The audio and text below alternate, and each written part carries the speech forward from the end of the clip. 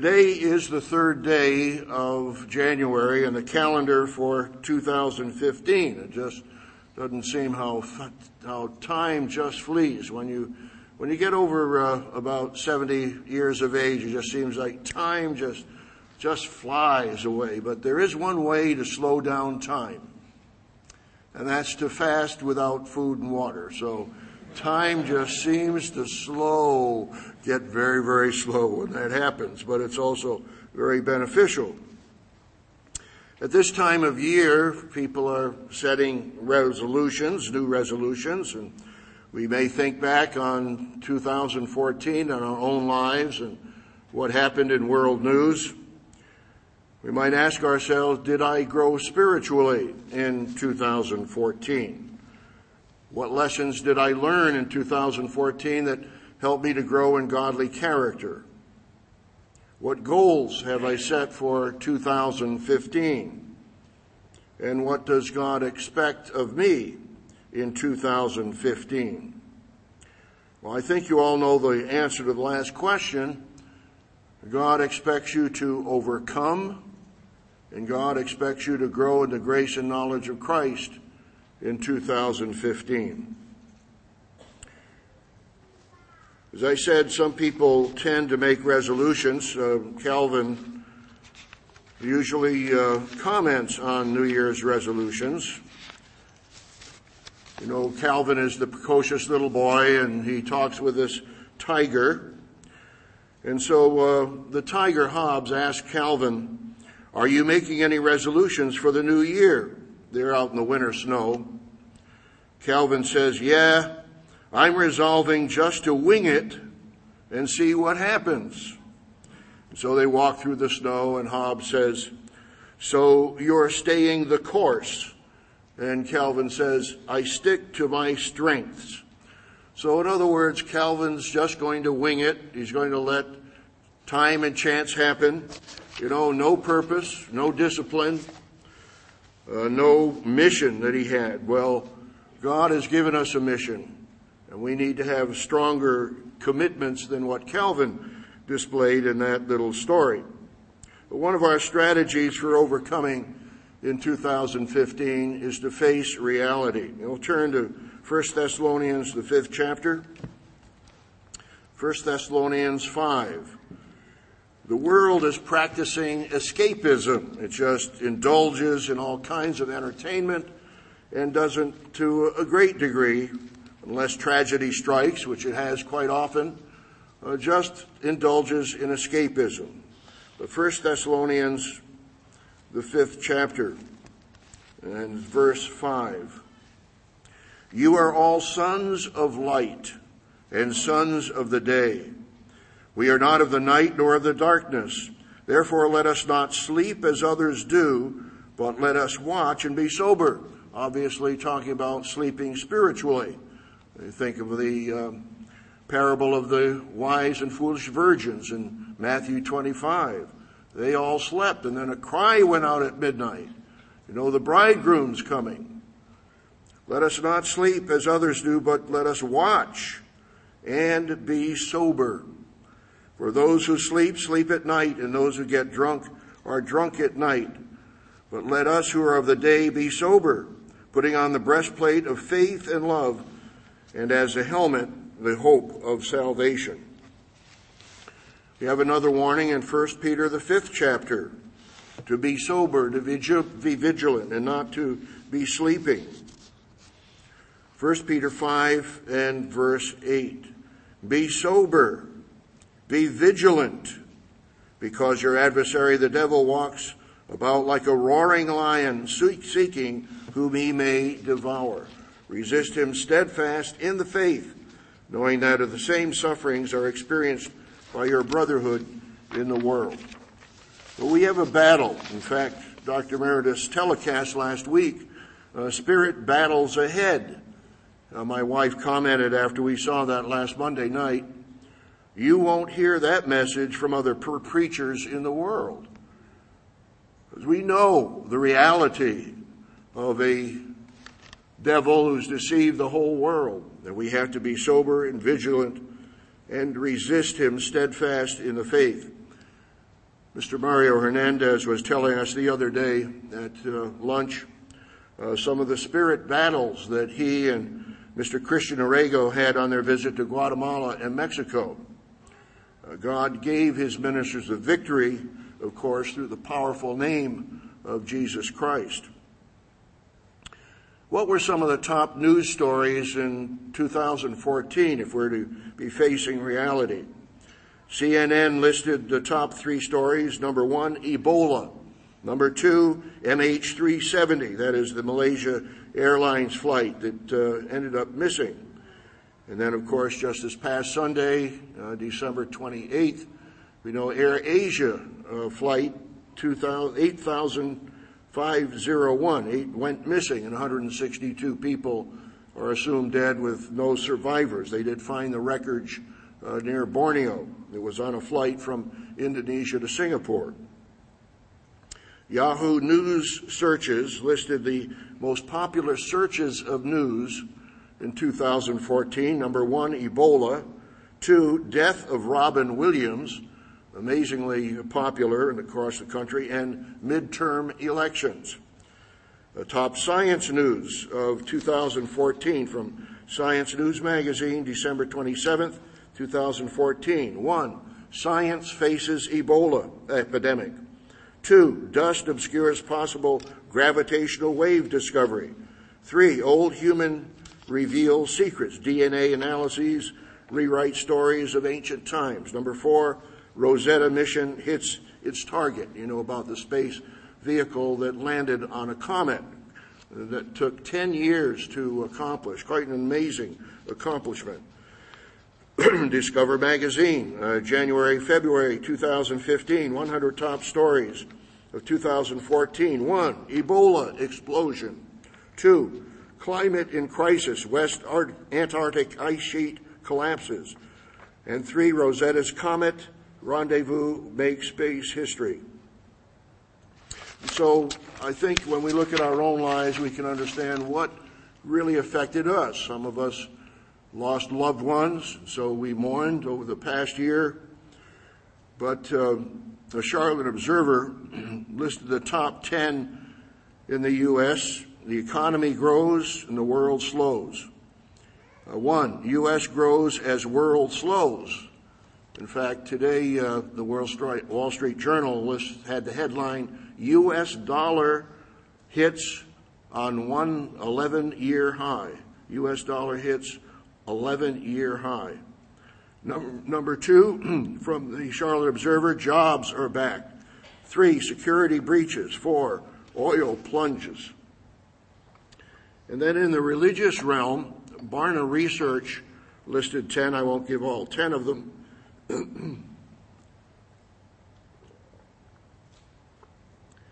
Number 1, from Barna Research, their top 10 findings from 2014. Bible skepticism is now tied with Bible engagement.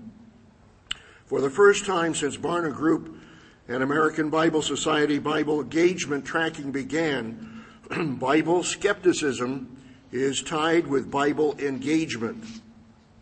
The number of those who are skeptical or agnostic toward the Bible, who believe the Bible is, quote, just another book of teachings written by men that contains stories and advice, has nearly doubled from 10% to 19% in just 3 years. It is now equal to the number of people who are Bible engaged, who read the Bible at least 4 times a week, is that you? And believe it is the actual or inspired Word of God. I'll just skip down. Millennials want a church to feel like a church. Millennials are those who were born in the 1980s or the 1990s. Number 5, Protestants like Pope Francis II. Number 7, practicing Christian millennials maintain a high view of Scripture. And number 10, secularism is on the rise. So as we look back in the past, we can also see the future. Have we learned any of the lessons of history?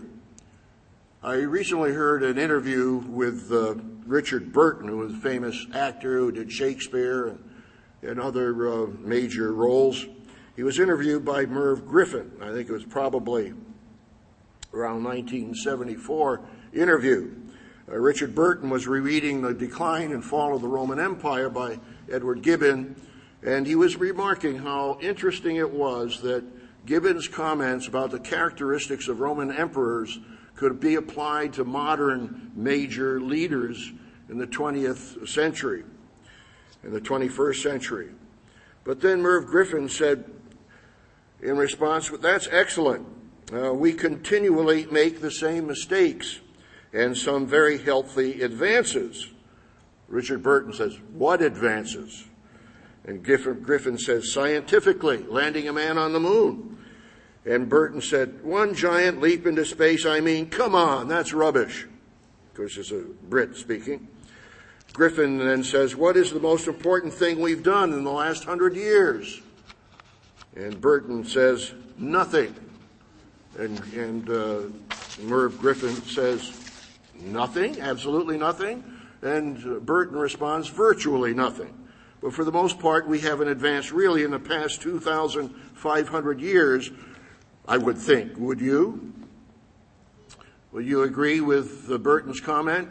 Well, Mr. Herbert Armstrong wrote this in the Mystery of Ages, page 147, about the advancement of man over the past 2,500 years and more. Quote, "God set in motion a master plan for the accomplishment of his purpose, consisting of a duration of 7,000 years. Satan was allowed to remain on earth's throne for the first 6,000 years. God purposed that man must learn his lesson and come voluntarily to accept God's way and character.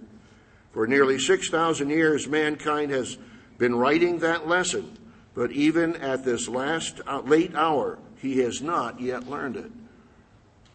What did God want mankind to do? As Mr. Armstrong stated it, come voluntarily to accept God's way and character.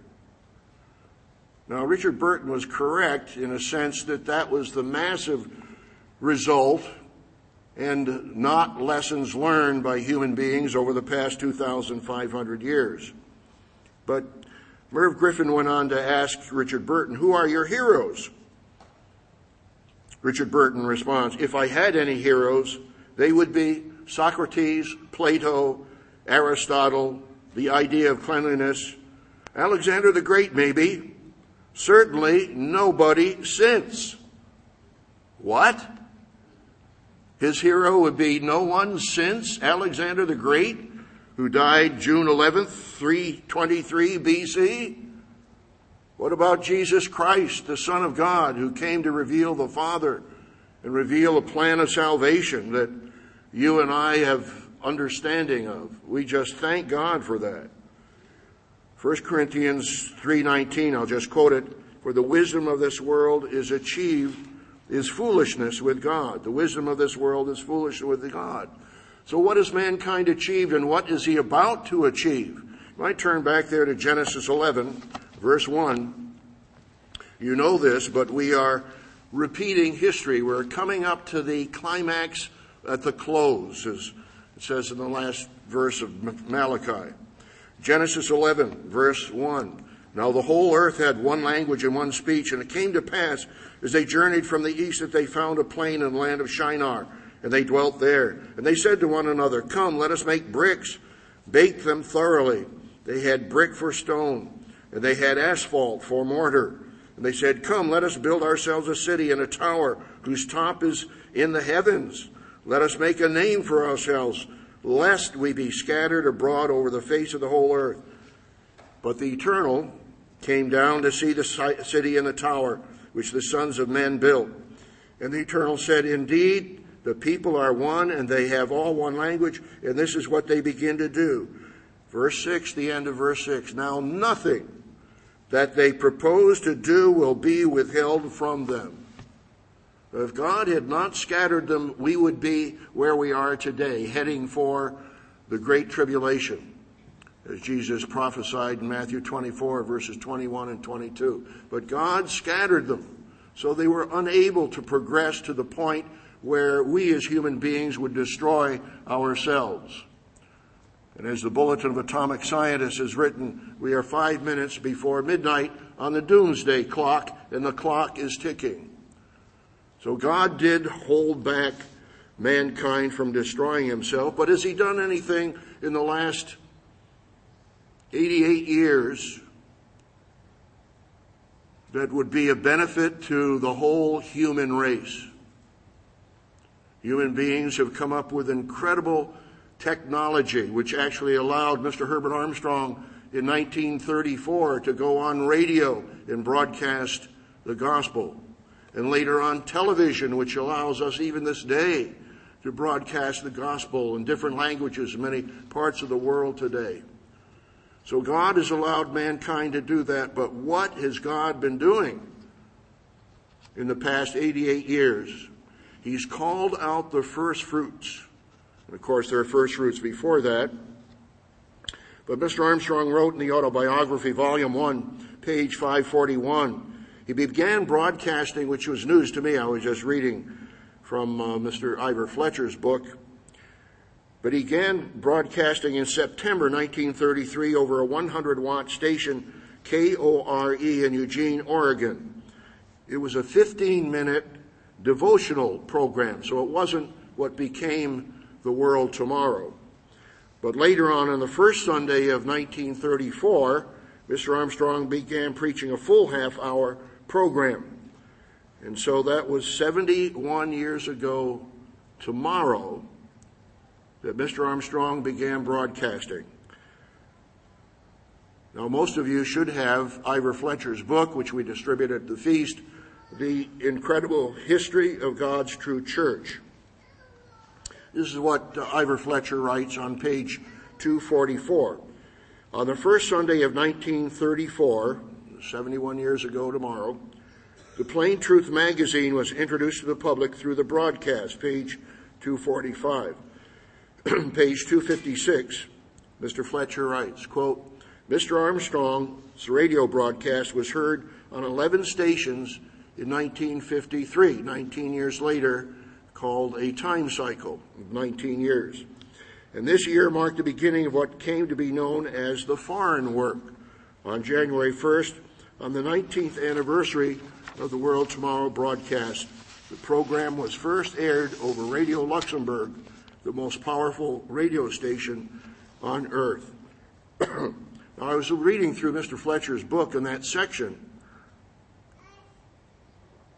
and I came across the statement we just observed, Dr. Meredith's ordination as an evangelist 62 years ago on December 20th. And in reading Mr. Fletcher's book, I just felt compelled to share with you another point of history in God's work. Page 258, the British work expands. Quote, Roderick Meredith conducted evangelistic campaigns in Britain in the summer of 1960. Mr. Armstrong announced the campaign in a letter to British Plain Truth magazine subscribers. The letter announced the campaign in Bristol, England. Mr. Herbert Armstrong stated in his letter, quote, Mr. Meredith is fully consecrated, utterly sincere and in earnest, stirringly dynamic. He knows what he's talking about, and he is going to talk. He is going to tell you things you can't hear from any other source. He is coming in the power of the living Christ, supercharged by his Holy Spirit. End of quote. What an inspiring part of God's church, the history of God's church. In the summer of 1960, we were just referring to that, talking to Dr. Meredith the other day, he conducted that summer, 1960, 3 campaigns, Bristol, Birmingham, and Manchester, England. And each of those campaigns was 4 weeks long, 5 days a week. So he gave 20 sermons in each of 3 cities, or a total of 60 sermons in that period of campaigning. And again, I think he also gave sermons on the weekly Sabbath in addition to that as well.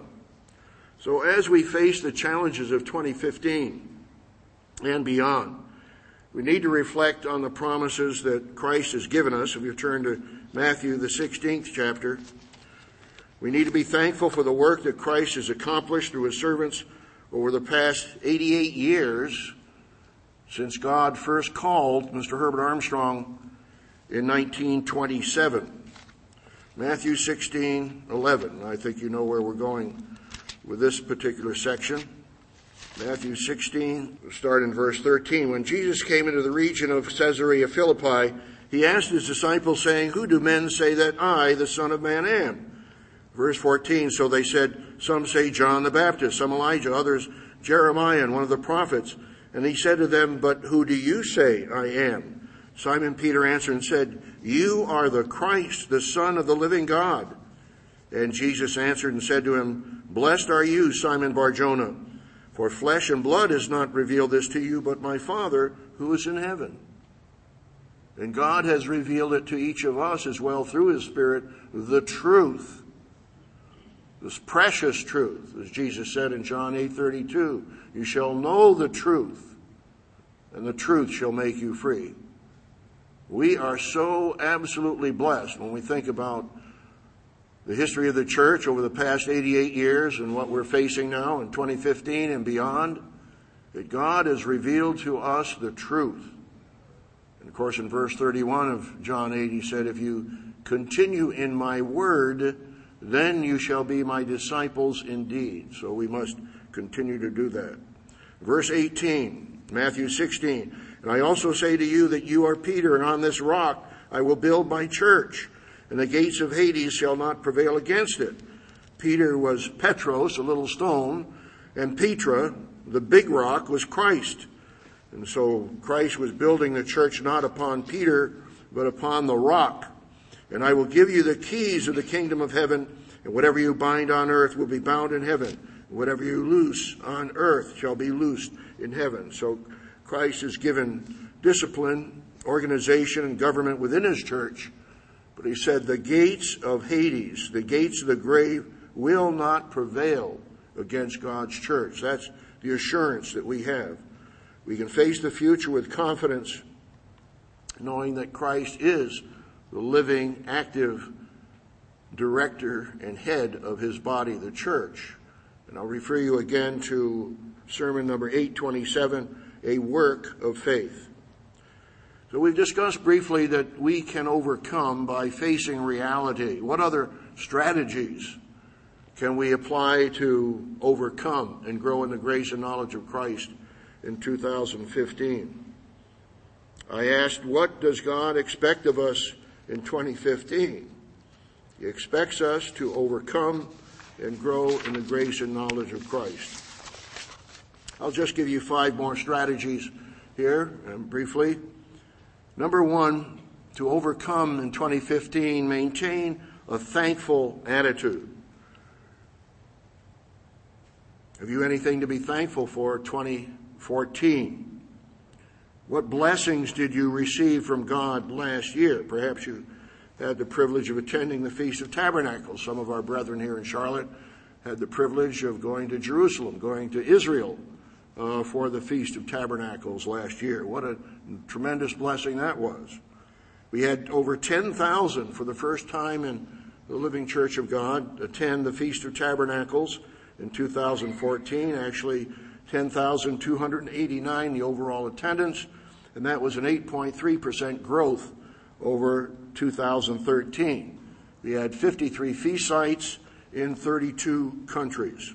Then we also distributed, as I mentioned, Mr. Fletcher's book, 5,540 books at the sites and international offices. So we can maintain a very thankful attitude, what God has been doing in his work. For 2014, we mailed out from headquarters here in Charlotte 1,334,105 pieces of mail at 21 cents each. So God blessed us, and you have a part in that. You know, Matthew 10, verse 8, freely you have received, freely give. We've been giving and will continue to give the gospel and good news to people. Overall church pieces of mail, which included Tomorrow's World Magazine, 3,892,351 pieces of mail.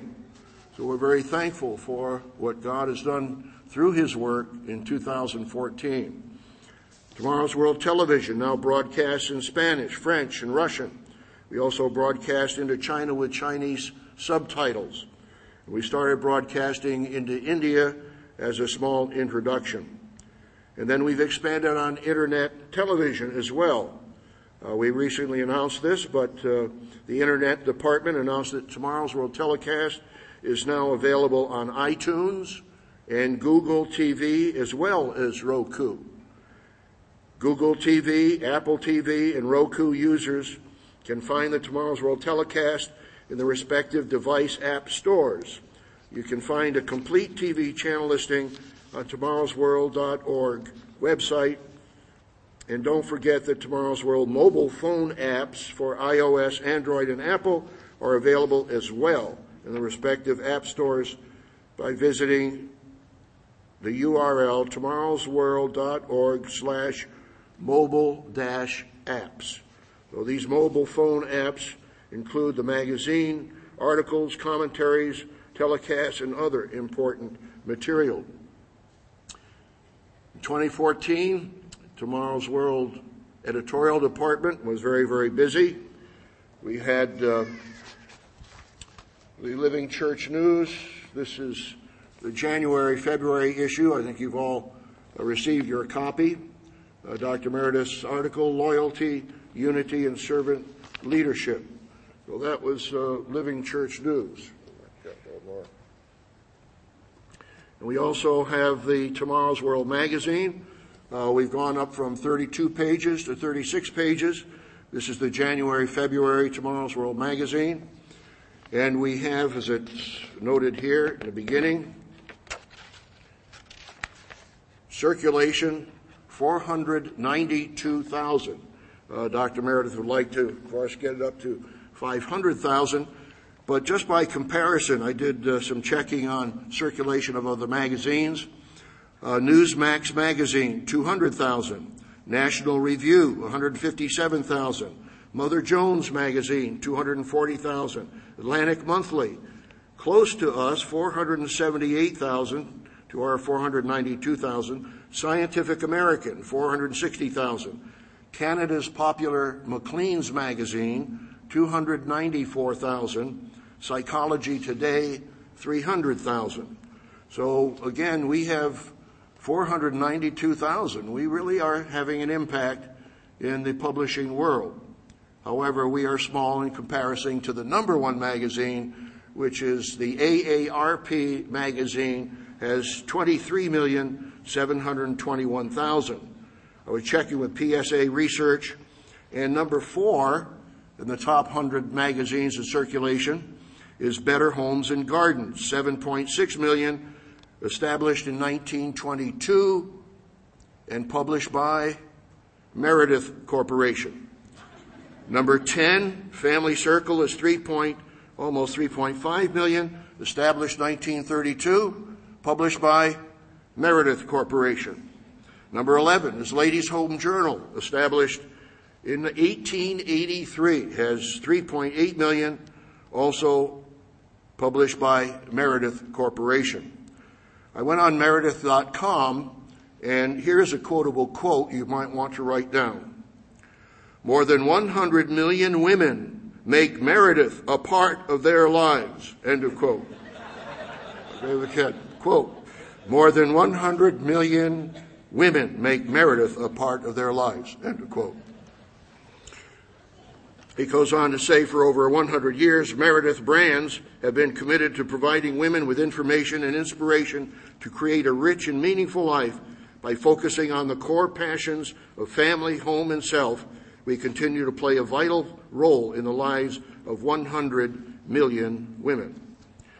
But the editorial has also been producing the Living Youth Camp tabloid, and that will be printed fairly soon, and that has articles by some of the campers, some of our people here. And even right here is two of our Charlotteans, Alyssa and Anna, on the front page.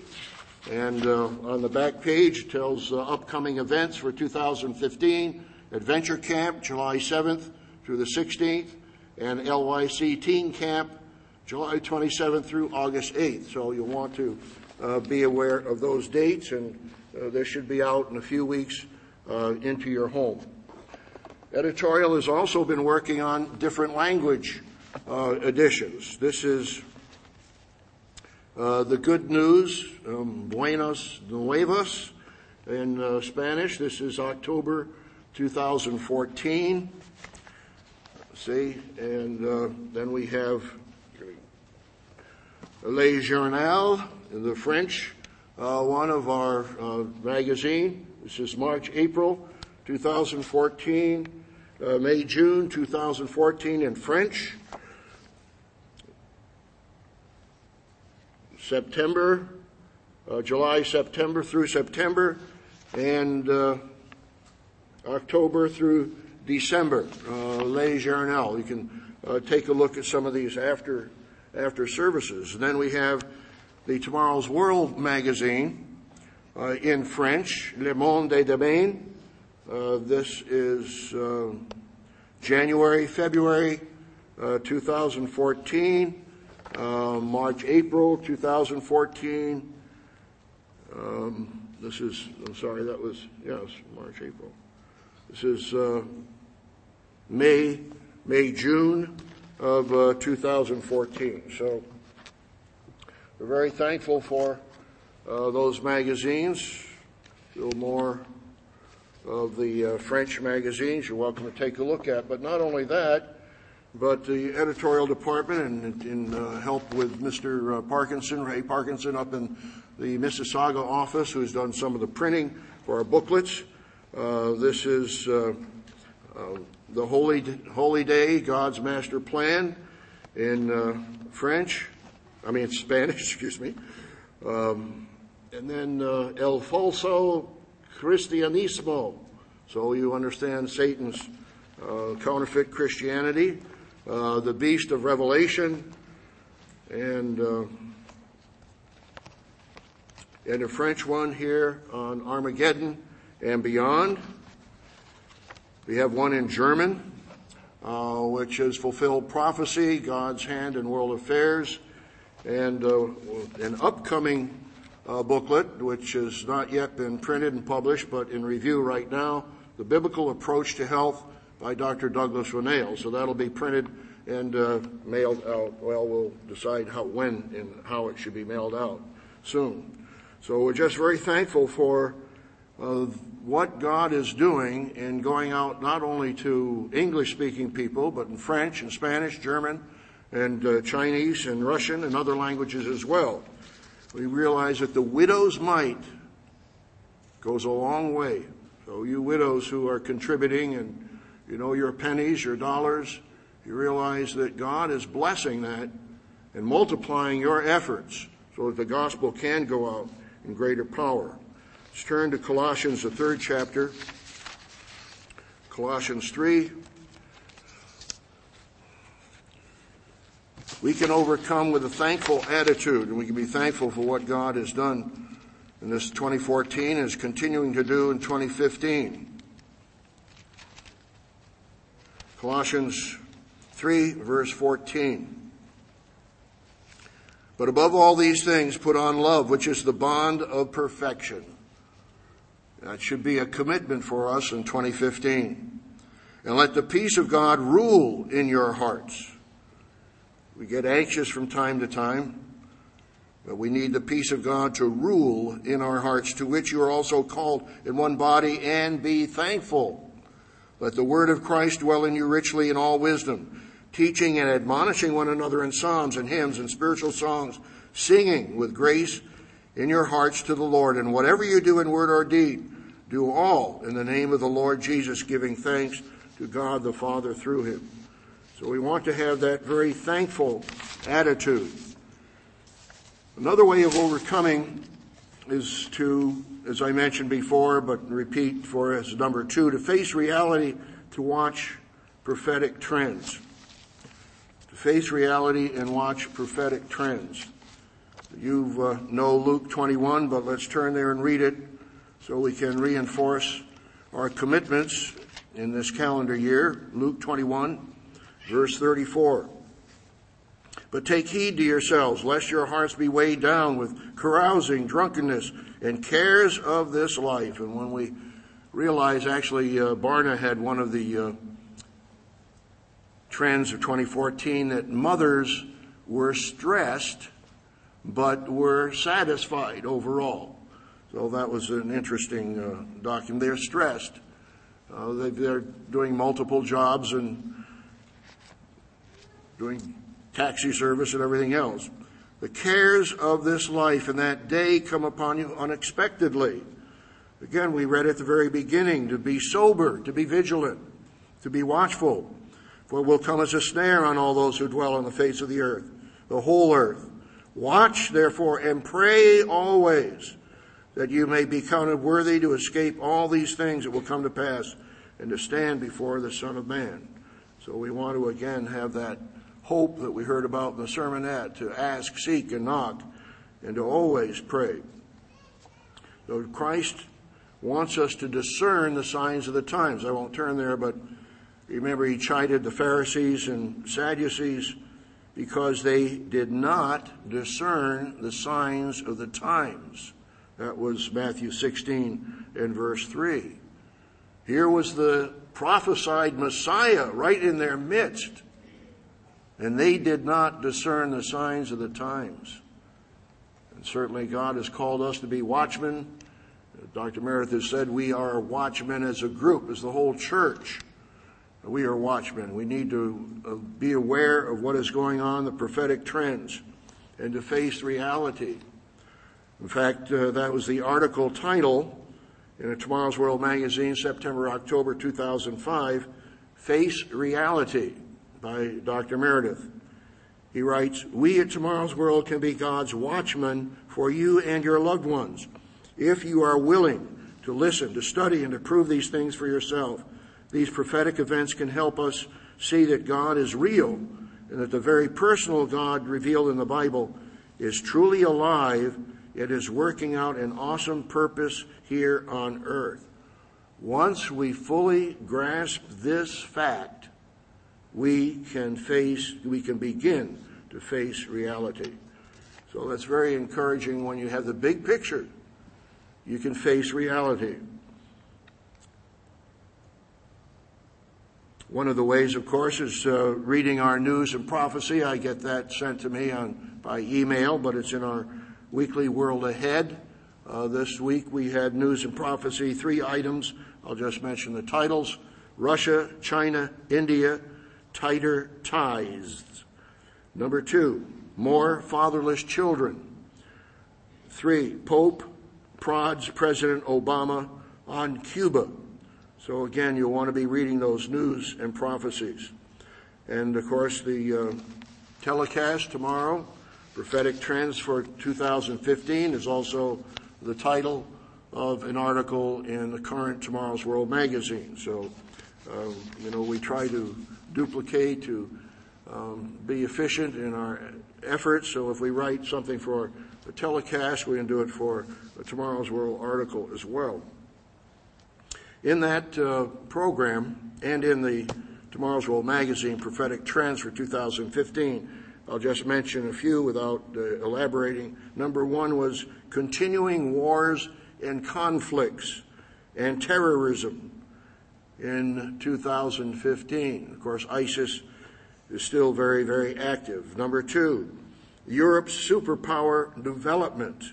You read Revelation 17:10, that there were 5 kings have fallen, one is, and the other has not yet come. And when he comes, he must continue for a short time.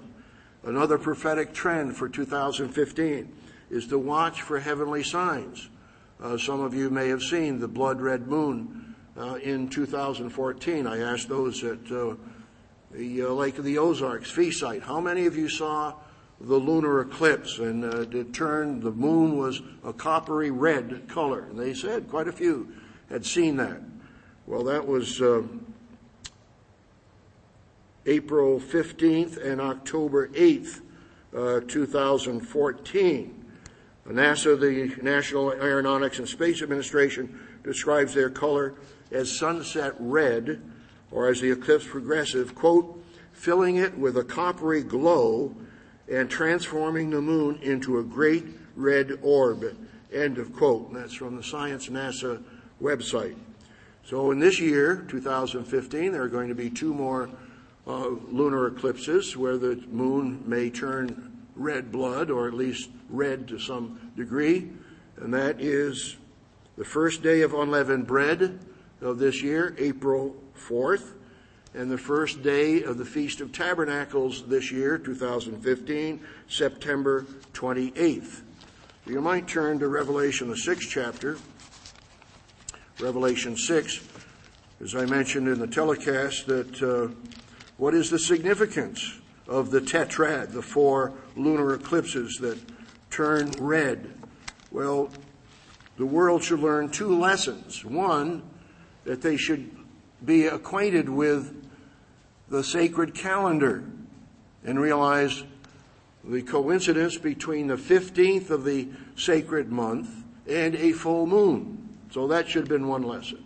The other lesson the world should learn from those red moons is that there is coming a great blood red moon as the heavenly signs, a part of the heavenly signs. You read that in Revelation, the 6th chapter, which we're familiar with.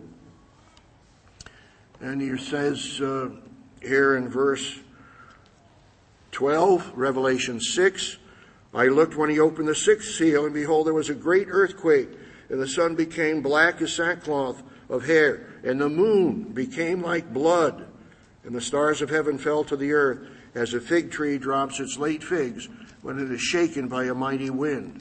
So there are going to be these dramatic cosmic disturbances, and we need to understand that what we're seeing now is just a little simple example of what those heavenly signs are going to be like after the 2.5 years of the Great Tribulation and the heavenly signs introducing the 1-year day of the Lord leading up to the return of Christ. So number two, we need to watch prophetic trends, meaning continuing wars, conflicts, terrorism, Europe's superpower development. Watch for heavenly signs. Watch for religious developments in Jerusalem and the Middle East.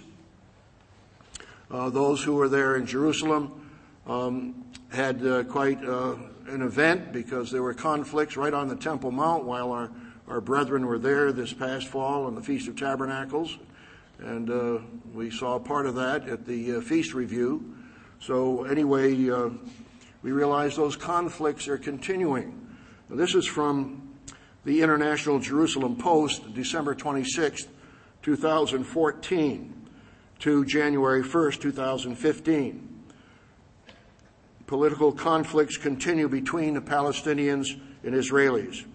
Quote, Palestinian Authority President Mahmoud Abbas threatened on December 23rd to sever all ties with Israel if the statehood resolution presented to the UN Security Council last week did not receive approval.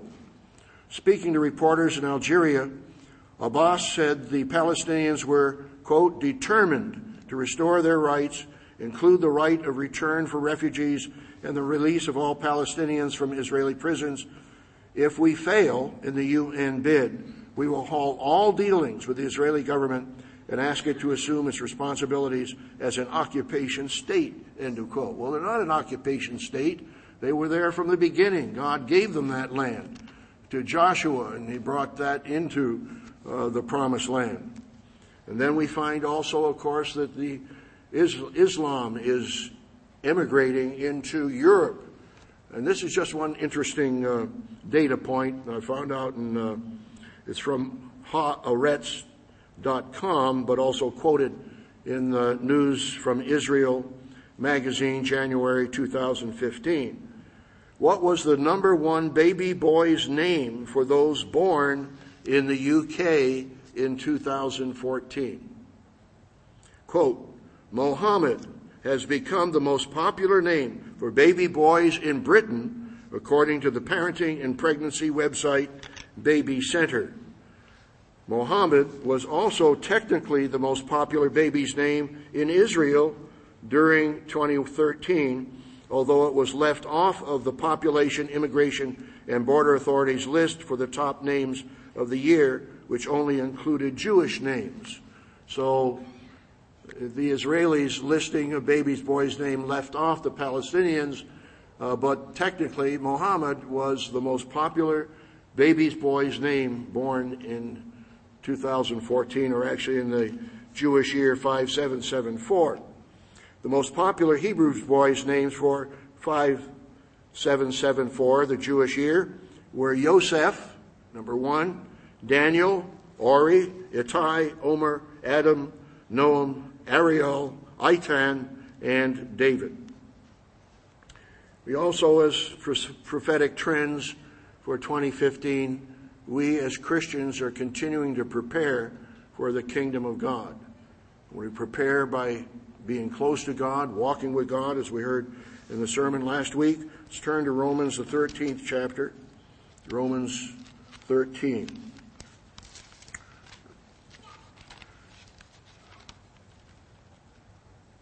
You know, our mission as preparing for the kingdom of God, we are preparing others. We're fulfilling the mission that Christ has given us as the way of preparing for the kingdom for ourselves. Romans 13, verse 11. And do this, knowing the time, that now it is high time to awake out of sleep, and now our salvation is nearer than we first believed. The night is far spent, the day is at hand. Therefore let us cast off the works of darkness. Let us put on the armor of light. Let us walk properly as in the day, not in revelry and drunkenness, not in lewdness and lust, not in strife and envy, but put on the Lord Jesus Christ and make no provision for the flesh to fulfill its lusts. So we have to, again, be vigilant, sober, alert, awake, and then be applying these strategies to face reality and watch prophetic trends. A third strategy for overcoming in 2015 is to set goals and beyond. I asked earlier, have you set any goals for this calendar year? Some, again, set resolutions. One is brought out in the New York Times, December 25th. One man set a resolution to stop texting while walking. He said, quote, my New Year's resolution for 2015 is not going to be focused on eating healthier or to start going to the gym every day of the week or even to save more and more and spend less. Those challenges are easy compared with the goal I set for myself. In 2015, I'm going to stop texting while walking. The realization that I may have a problem, along with a lot of other people, hit me smack in the face literally a few weeks ago when I was strolling through Kennedy International Airport, avoiding obstacles with my peripheral vision as I clambered out a text message without any warning, as I couldn't actually see. I was involved in a head-on collision with another man who was also texting while walking. The thud sent both of us off balance and we almost fell. We both regained our footing. We looked at each other with a sense of disgust and embarrassment. Adding to the poignancy of the incident was the realization that no one around us had seen our accident because, as I soon realized, they were walking and texting too. If it weren't for gadgets in our hands, we might have looked like extras from The Walking Dead. But anyway, you see, some people have certain resolutions for 2015. I was listening to an NPR radio report on fitness centers, and the Planet Fitness has $10 a month, and people will come there. They were interviewing the manager of one of the Planet Fitness areas and actually talking to one of the clients and said, well, how often do you come here and exercise? Oh, 5 days a week. And, oh, well, do you mind if we check with the desk and see if that's true? I said, well, okay, go ahead. And they found out he had only exercised 1 day a week. And they have 6,000 at that particular Planet Fitness Center paying $10 a month, but they don't really exercise. The concept or the mindset is called pre-commitment. In other words, they're paying these $10 a month so it makes them feel good. They're deluding themselves and thinking that they're getting exercise when they only exercise maybe once a month. It's called pre-commitment. But we need to have full commitment to whatever resolutions we make. Mr. Phil Center in Tomorrow's World Magazine, Tomorrow's Youth Today, September, October 2014, wrote, "Make a commitment." He quotes Christ's instructions in Luke 14 and then states, quote, "You have probably heard the saying, failure to plan is planning to fail. So look at your life and see what is missing. Examine what needs to be done and then commit to doing it. Then follow through with the commitment you make, whether as a student, a future husband or wife, or as a Christian. Following Christ's example will not always be easy, but it will be impossible without commitment. So count the cost and then make a commitment." So we commit ourselves to fulfill our God-given responsibilities. We have that sermon number 395, Our Responsibilities by Dr. Douglas Winnail. So as children, as parents, as wives, employees, secretaries, managers, engineers, businessmen and women, as ambassadors for Christ, we need to commit to fulfill our own responsibilities, and that requires discipline. I might turn to 1 Corinthians, the 27th chapter, not 9th chapter, sorry. If you can find 1 Corinthians 27, you've got a different Bible. But 1 Corinthians 9, verse 27, the Apostle Paul talks about discipline. "I discipline my body and bring it into subjection, lest when I have preached to others, I myself should become disqualified." You turn over to 2 Timothy 1 and verse 7. 2 Timothy 1, verse 7, you know that scripture. "For God has not given us a spirit of fear, but of power and of love and of a sound mind." The Greek word for sound mind is sophronismos, which is translated self-discipline in the NIV. So again, we need to have that determination to overcome, the discipline to overcome. And some of our plans for the future, we have to make sure we are planning ahead for 2015. In fact, we have a church calendar that will be sent to you in the January coworker letter. So it gives all of the festivals for 2015. And you'll again want to make sure you're planning ahead. We already heard in the announcements today that our local teen congregation is going to be having a roller skating party here in Charlotte on January 26th. So I know you've written that down on your calendar. Passover is April 3rd. That is Sunday night, April 2nd. Pentecost, unleavened bread, April 4th through the 10th. And I won't give all of those, but Feast of Tabernacles, September 28th through October 4th. And the last great day, October 5th. And of course, you'll want to put down on your calendar the adventure camp for those of you youth who are going to be climbing in the mountains, if that's what the case may be, July 7th through the 16th. And the LYC Teen Camp, as I mentioned before, July 27th through August 8th, 2015. I mentioned Calvin making resolutions. I'll give you another one of his comments. It's just a one-frame comic strip this time, and Hobbs the tiger just looks out nonplussed at the audience, and Calvin is very passionate. He said, "Resolutions? Me? Just what are you implying? That I need to change? Well, buddy, as far as I'm concerned, I'm perfect the way I am." Well, is that, I hope that's no one's attitude here. I'm perfect the way I am.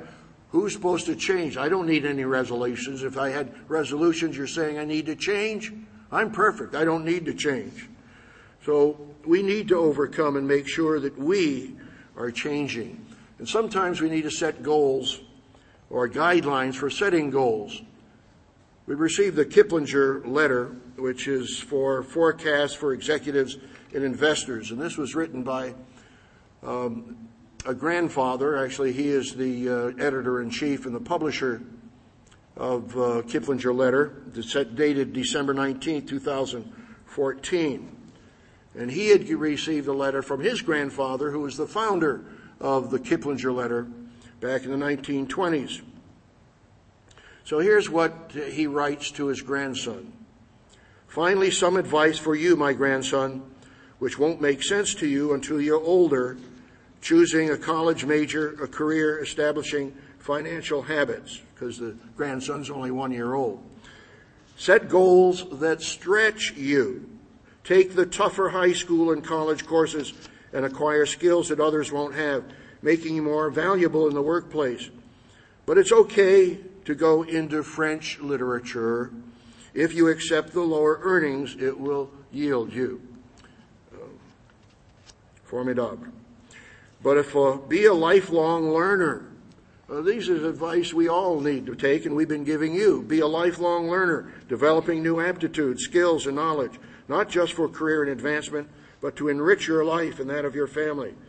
Don't be afraid to change course in your career in response to changes in the economy, the prospects for your original field, or adjust your shifting interests. Follow your dream, but temper your passion with some pragmatism. That's signed Granddaddy Knight A. Kiplinger. That is Knight, K-N-I-G-H-T. So we set goals. I'm going to be showing a video here in just a few minutes. Just want to let our video man know. But what types of goals are there? Well, there's financial goals. You might turn to Proverbs 3, verse 13. Proverbs 13, verse 11. This has been very helpful to me as a principle. Proverbs 13, verse 11. Wealth gained by dishonesty will be diminished, but he who gathers by labor will increase. Now, the NIV has it this way. Dishonest money dwindles away, but whoever gathers money little by little makes it grow. I've told you before, when I was a teenager, my mother said, Richard, you need to save 10% of all you earn, which I did not do. Had I done that, I'd be a millionaire today. But little by little, watch it grow. So again, I hope that you've all responded to the December 15th coworker letter. Remember, it's not just the amount, but it's the matter of the response. Are you giving to God's work? Where your treasure is, there your heart will be also. So we have financial goals, we have physical goals, we have social and outreach goals where we want to improve our relationships with our family, with our friends, that we're radiating God's Holy Spirit. The fruits of the Spirit, as mentioned in Galatians 5, verses 22 and 23. Love, joy, peace, long-suffering, goodness, faithfulness, gentleness, self-control. So we want to radiate those fruits and grow in social relationships and service. Educational goals. I hope that some of you will be taking Living University classes. I have a class this spring called Introduction to Biblical Doctrine, THL number 380. Tomorrow's World Bible Study course can be taken for credit. Mr. Wyatt Ciselka teaches that class with video lectures. The senior citizens age 65 and over can audit one class free of charge. So again, think about educational goals for 2015. Professional goals. Central Piedmont Community College has several campuses. They have paralegal technology, respiratory technology, turf grass management technology, welding technology. So again, education is available if we only take advantage of it. Then there are spiritual goals. We need to examine ourselves. I'll just give you some suggestions. Examine yourself for the Passover. Read through the New Testament in the next 3 months. Fast once every 4 to 6 weeks. Volunteer for a service project. Ask Mr. League or Mr. McNair, how can I help here in the Charlotte congregation? And you want to claim God's promises. So we thank God for the goals that he set for us. We want to set the greatest goal of all. Matthew 6:33, seek you first the kingdom of God and his righteousness, and all these things shall be added unto you. I hope everyone in here has made a deep-hearted commitment to seeking first the kingdom of God and God's righteousness above all else in your life. So number 3 was set goals for 2015 and beyond. Number 4 is examining your depth of commitment. Let's turn to John 16. John 16, verse 33. Of course, we know Luke 14. We read a little bit about Mr. Phil Senna's article on commitment. John 16 and verse 33. So God will give us victories. We know that we will have to face trials. We have to face them with zeal, with enthusiasm. But Jesus gave us this wonderful promise in John 16, verse 33. These things I have spoken to you, that in me you may have peace. In the world you will have tribulation, but be of good cheer. I have overcome the world. So God will give us victories in 2015 as we strive to overcome and as we strive to be committed. All of you have received, I hope, the DVD, The Mission of God's Work. And you may not be all aware of it, but there's a little icon at the bottom, if you put it in your computer, where you click on it and it has special features where you turn on the audio or put on the captions, and it has the English captions, and it also will have French voiceover and Spanish voiceover. As you can see, the gospel is going out in greater power and in different languages. So we want to examine our depth of commitment and make sure that we are dedicated to fulfilling that mission. The final strategy for overcoming in 2015 is to examine your depth of conversion. The depth of commitment is pretty close to depth of conversion. But let's turn to Romans, the 12th chapter, Romans 12. Examine your depth of conversion. How deeply converted are you? There are some who accept the truth, but who are not zealous for the truth and not living the truth. The Apostle Paul gives us one way of making sure that we are dedicated and deeply converted. Romans 12, verse 1. I beseech you, therefore, brethren, by the mercies of God, that you present your bodies a living sacrifice, holy, acceptable to God, which is your reasonable service. And be not conformed to this world, but be transformed by the renewing of your mind, that you may prove what is that good and acceptable and perfect will of God. So, brethren, we need to make sure that we are walking with God, as we heard in the sermon last week. We need to know the truth, respond to the truth, rejoice in the truth, and believe the truth. Let's turn to Colossians, the 2nd chapter, Colossians 2. We appreciated Dr. Meredith's inspiring sermon on walking with God, and here the Apostle Paul writes to the Colossians to do just that. Colossians 2 and verse 6. As you therefore have received Christ Jesus the Lord, so walk in him. And you need to know the real Jesus Christ of the Bible, the one who suffered for you personally, suffered for me personally, died to shed his blood that you might be forgiven, rooted and built up in him and established in the faith as you have been taught, abounding therein with thanksgiving. So we need to obey the truth and believe the truth. Let's turn to John, the 14th chapter. John 14. How strong is your belief? John 14. Jesus used the expression believe here several times in John, the 14th chapter. Even verse 11, he says, believe me that I am in the Father and the Father in me, or else believe me for the sake of the works themselves.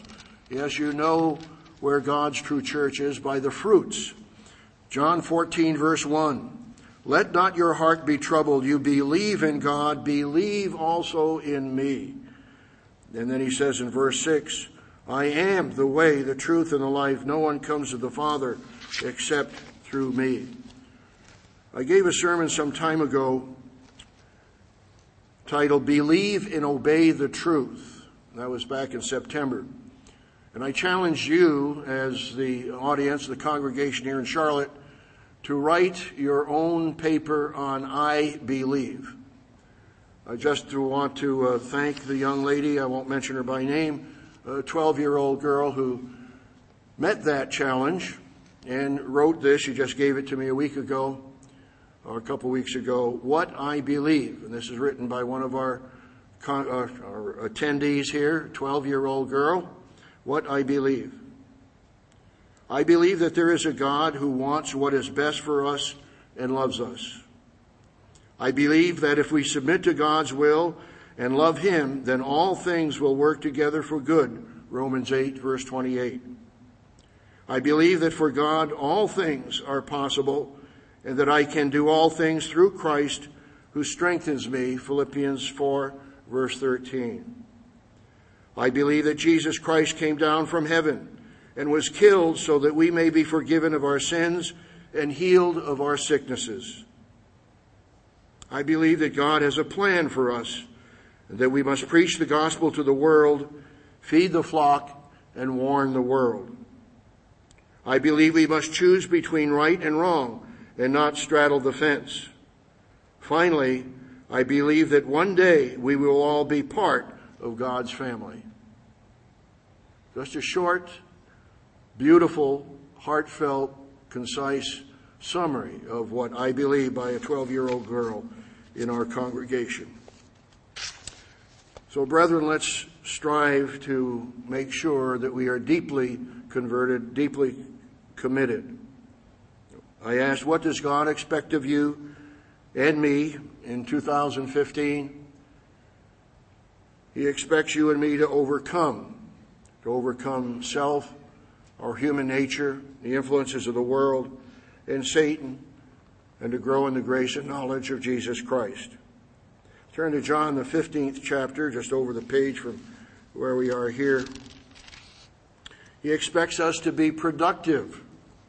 Remember, Jesus is the true vine, and we are the branches coming out of the vine. He says in John 15 and verse 8, By this my Father is glorified, that you bear much fruit, so you will be my disciples. So, brethren, we need to grow in godly character, put our hearts in God's work, exemplify God's way of life as ambassadors for Christ, and to bear much spiritual fruit, and we must walk with God. How can we overcome in 2015 and beyond? We mentioned facing reality. We mentioned maintain a thankful attitude for what Christ is doing through His servants. To face reality and watch prophetic trends. To set realistic goals for 2015 and beyond. And to examine your depth of commitment.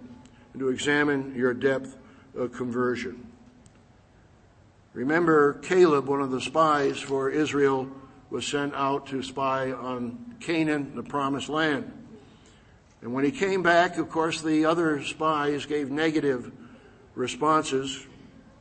But he said in Numbers 13, verse 30, Let us go up at once and take possession, for we are well able to overcome it. We all need that sense of boldness, that faith, that courage, that assurance.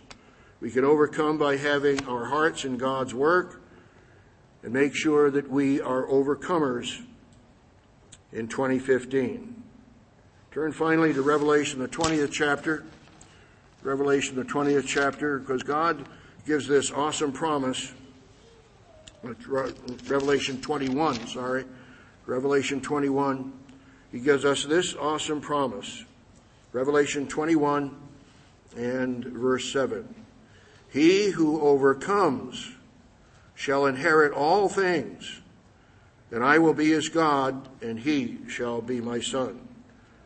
He who overcomes shall inherit all things, I will be his God, and he shall be my son.